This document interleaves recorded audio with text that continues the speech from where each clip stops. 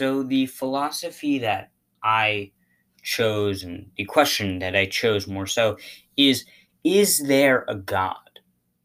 Now, to be upfront, I was raised in a Christian household and continue to believe in that. So there is going to be some bias there. But I feel with especially this question, but questions like this in general, you're always going to have some bias.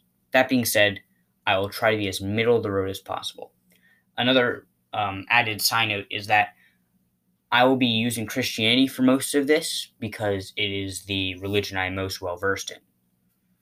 My first sub question would be: does it matter if there's a God or not? Because if it doesn't matter, then what's the point of me doing this project? Why not pick another question? So, why it matters really comes down to morality. Now, a common argument for Christians is that in order to be the most moral, you need to have a religion. So, the atheist, who is my first philosopher, Christopher Hitchens, a philosopher of religion, history, and literary criticism, decided to pose this question: name one moral act that Christians can do that an atheist can't. Now, the problem with this question, and the reason it's so perplexing, is that morality is a complicated thing. People have different meanings between religions, different civilizations, different, even inside specific religions as Christianity, there are differences. It's why you have Protestants, Catholics, and then even within those groups, different groups, and just more subcategories and subcategories. But regardless, there wasn't an answer for a long time. People were very confused by this. The answer that I heard is believing and loving and following Jesus. So, if you are an atheist, you cannot do this.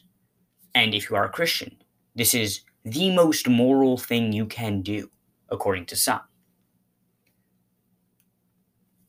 A lot of atheists wouldn't accept this, though, because to do that, they don't believe that that's a moral act. Therefore, it does not apply here. So, really, the question there can be stated like this, and the question there being, does it matter? It 100% matters if you're a Christian. If you are any religion, even agnostics, it matters. If you're an atheist, it does not matter as much. Which can sort of tie into my second sub question, which is there a purpose in life? Again, if you are a Christian, it is obvious that there is. The main one being to live a life for Jesus and then to bring as many other people to Christ as possible. As an atheist, that is not a factor. There are two factors that I can think of. Those are, if you were to die, friends and family and people who care about you would be devastated, very upset. The second one is that if you die a premature death, who knows what you could have accomplished in life, helping further generations. The problem is that there are people who feel that neither apply. There are people who feel that, well, I feel like there's no one that loves me. Or, well, I feel like either A, I've lived a great long life, but there's nothing more for me to do, or B, I'll never amount to anything. Having this third clause, as Christians do, really kind of puts things in more of a perspective. Because now you actually do have something that it doesn't matter if no one cares or if you feel that you've lived your life and there's nothing more for you to add. Because as a Christian, you must keep going. You must keep at it. So this is again a situation where no matter what you think's the right answer will be the right answer, depending on whether or not you are religious or an atheist. The third sub-question was, is man naturally good or naturally evil? Now, speaking in a bit more of a generality, Christians and other religions of certain kinds believe that man is naturally evil.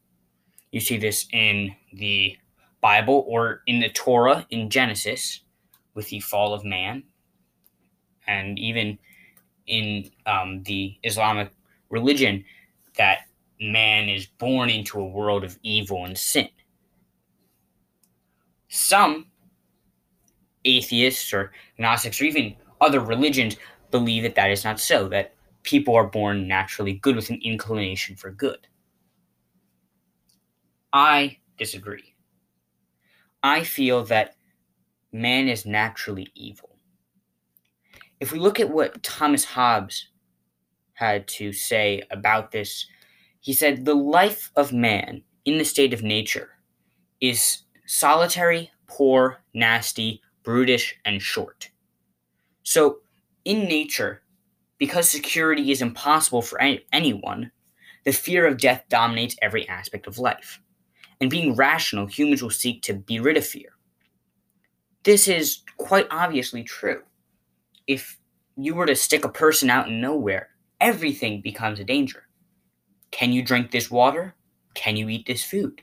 Can you leave your main place with the certainty that you'll be able to get back? Can you sleep at night? Add humans to the mix, and that's just another danger. I have food. What if they want this food? And we see that throughout history as people fight for land, power, food, and other things. One example I like to bring up whenever talking about naturally good or naturally evil is a child. If I have a 2-year-old child, or any child for that matter, I'm not going to teach it to be bad. I'm never going to say, hey, you should lie about this. What's lying? Oh, well, it's when you don't tell the truth. What I would teach them is not to lie.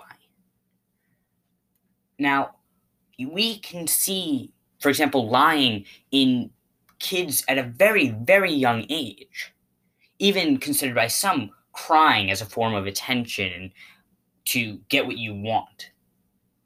But by the age of about 3 or 4, you are 100% lying because you have realized at that point that your parents, any guardian, doesn't always know the truth. Therefore, I can get away with it. No one taught them that. It was naturally there. The argument is that evil things are circumstantial, that people only do bad things like steal because they have to. But that's not always the case. Again, using small children, it is very obvious sometimes when a child will take another child's toy, wanting it for themselves and not wanting to share. We teach them to share. We do not teach them to steal.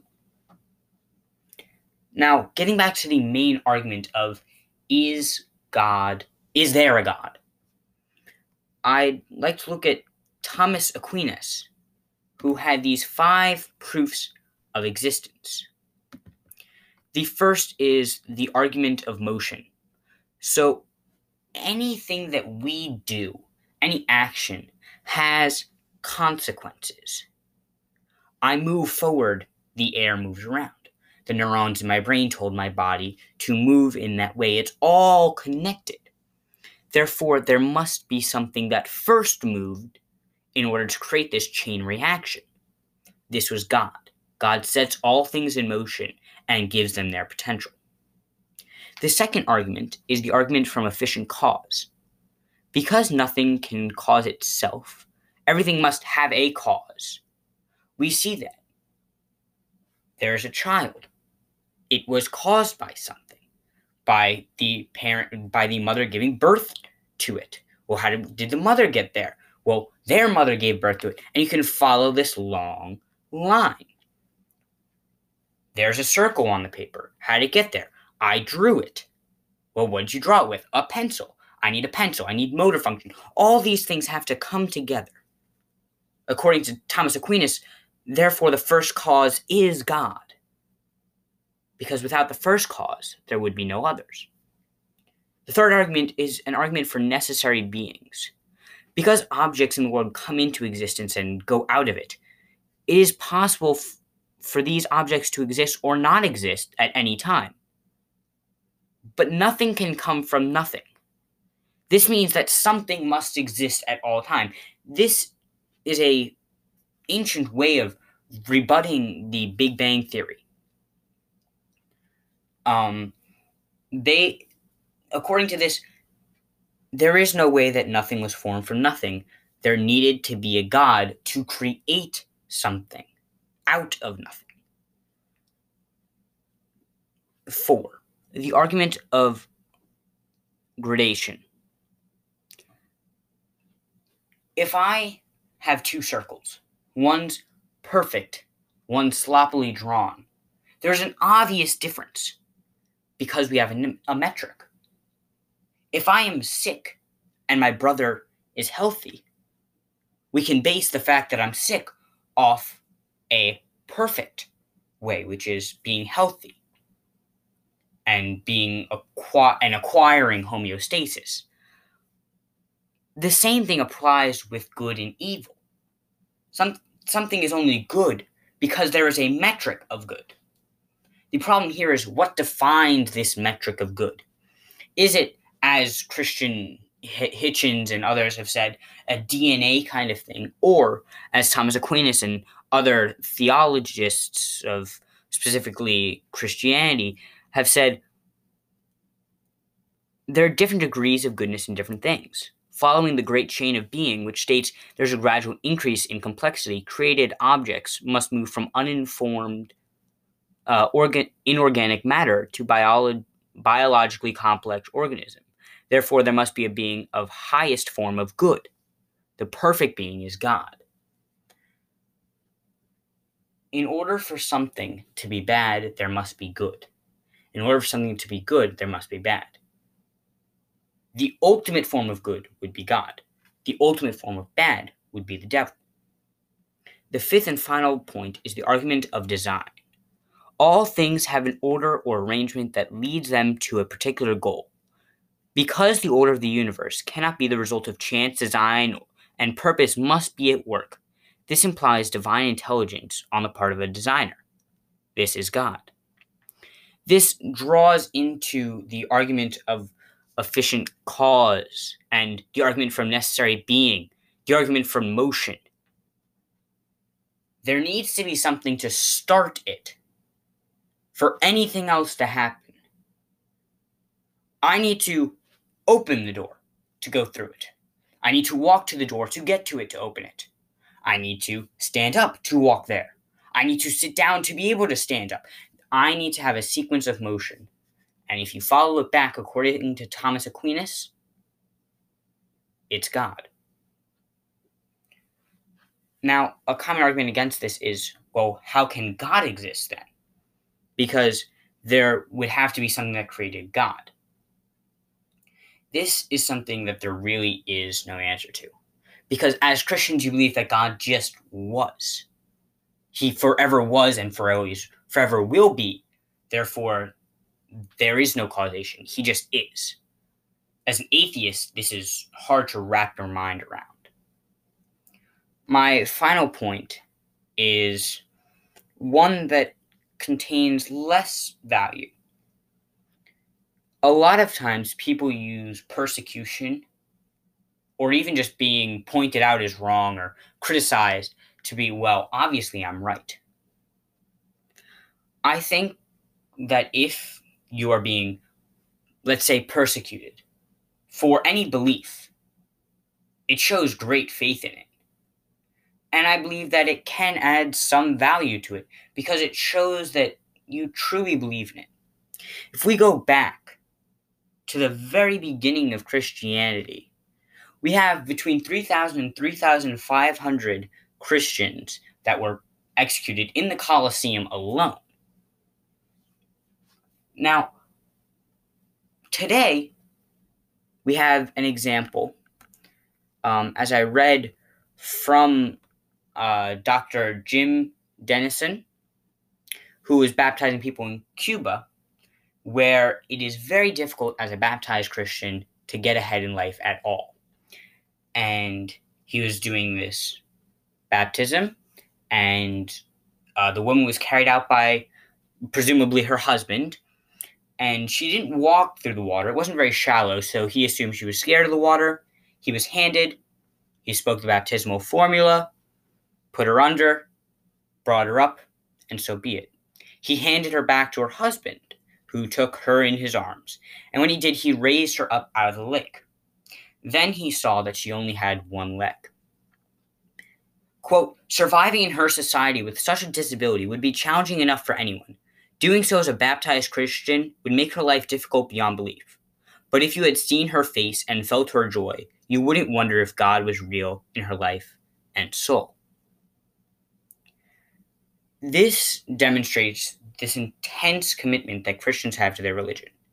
And of course, there are other people who have intense commitment to their religion as well, and to intense beliefs, whatever it is, you have people who have intense commitment.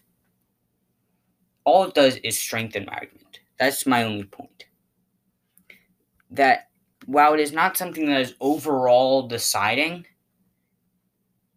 if you have people who are willing to die for that belief, clearly they're interested in something.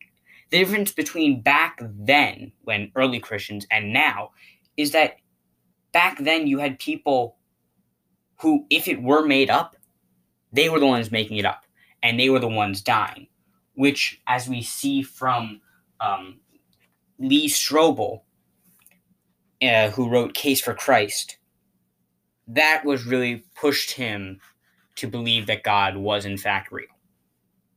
So, in conclusion, I feel that it's a very complicated and complex question that really the answer is very hard for one individual to answer for others.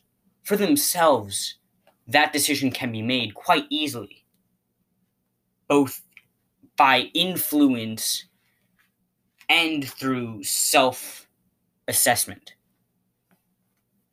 All these things added up have led me to personally believe that there is a God. Other people might find different evidence and come to different conclusions. But for the purpose of this project, I do believe that there is a God.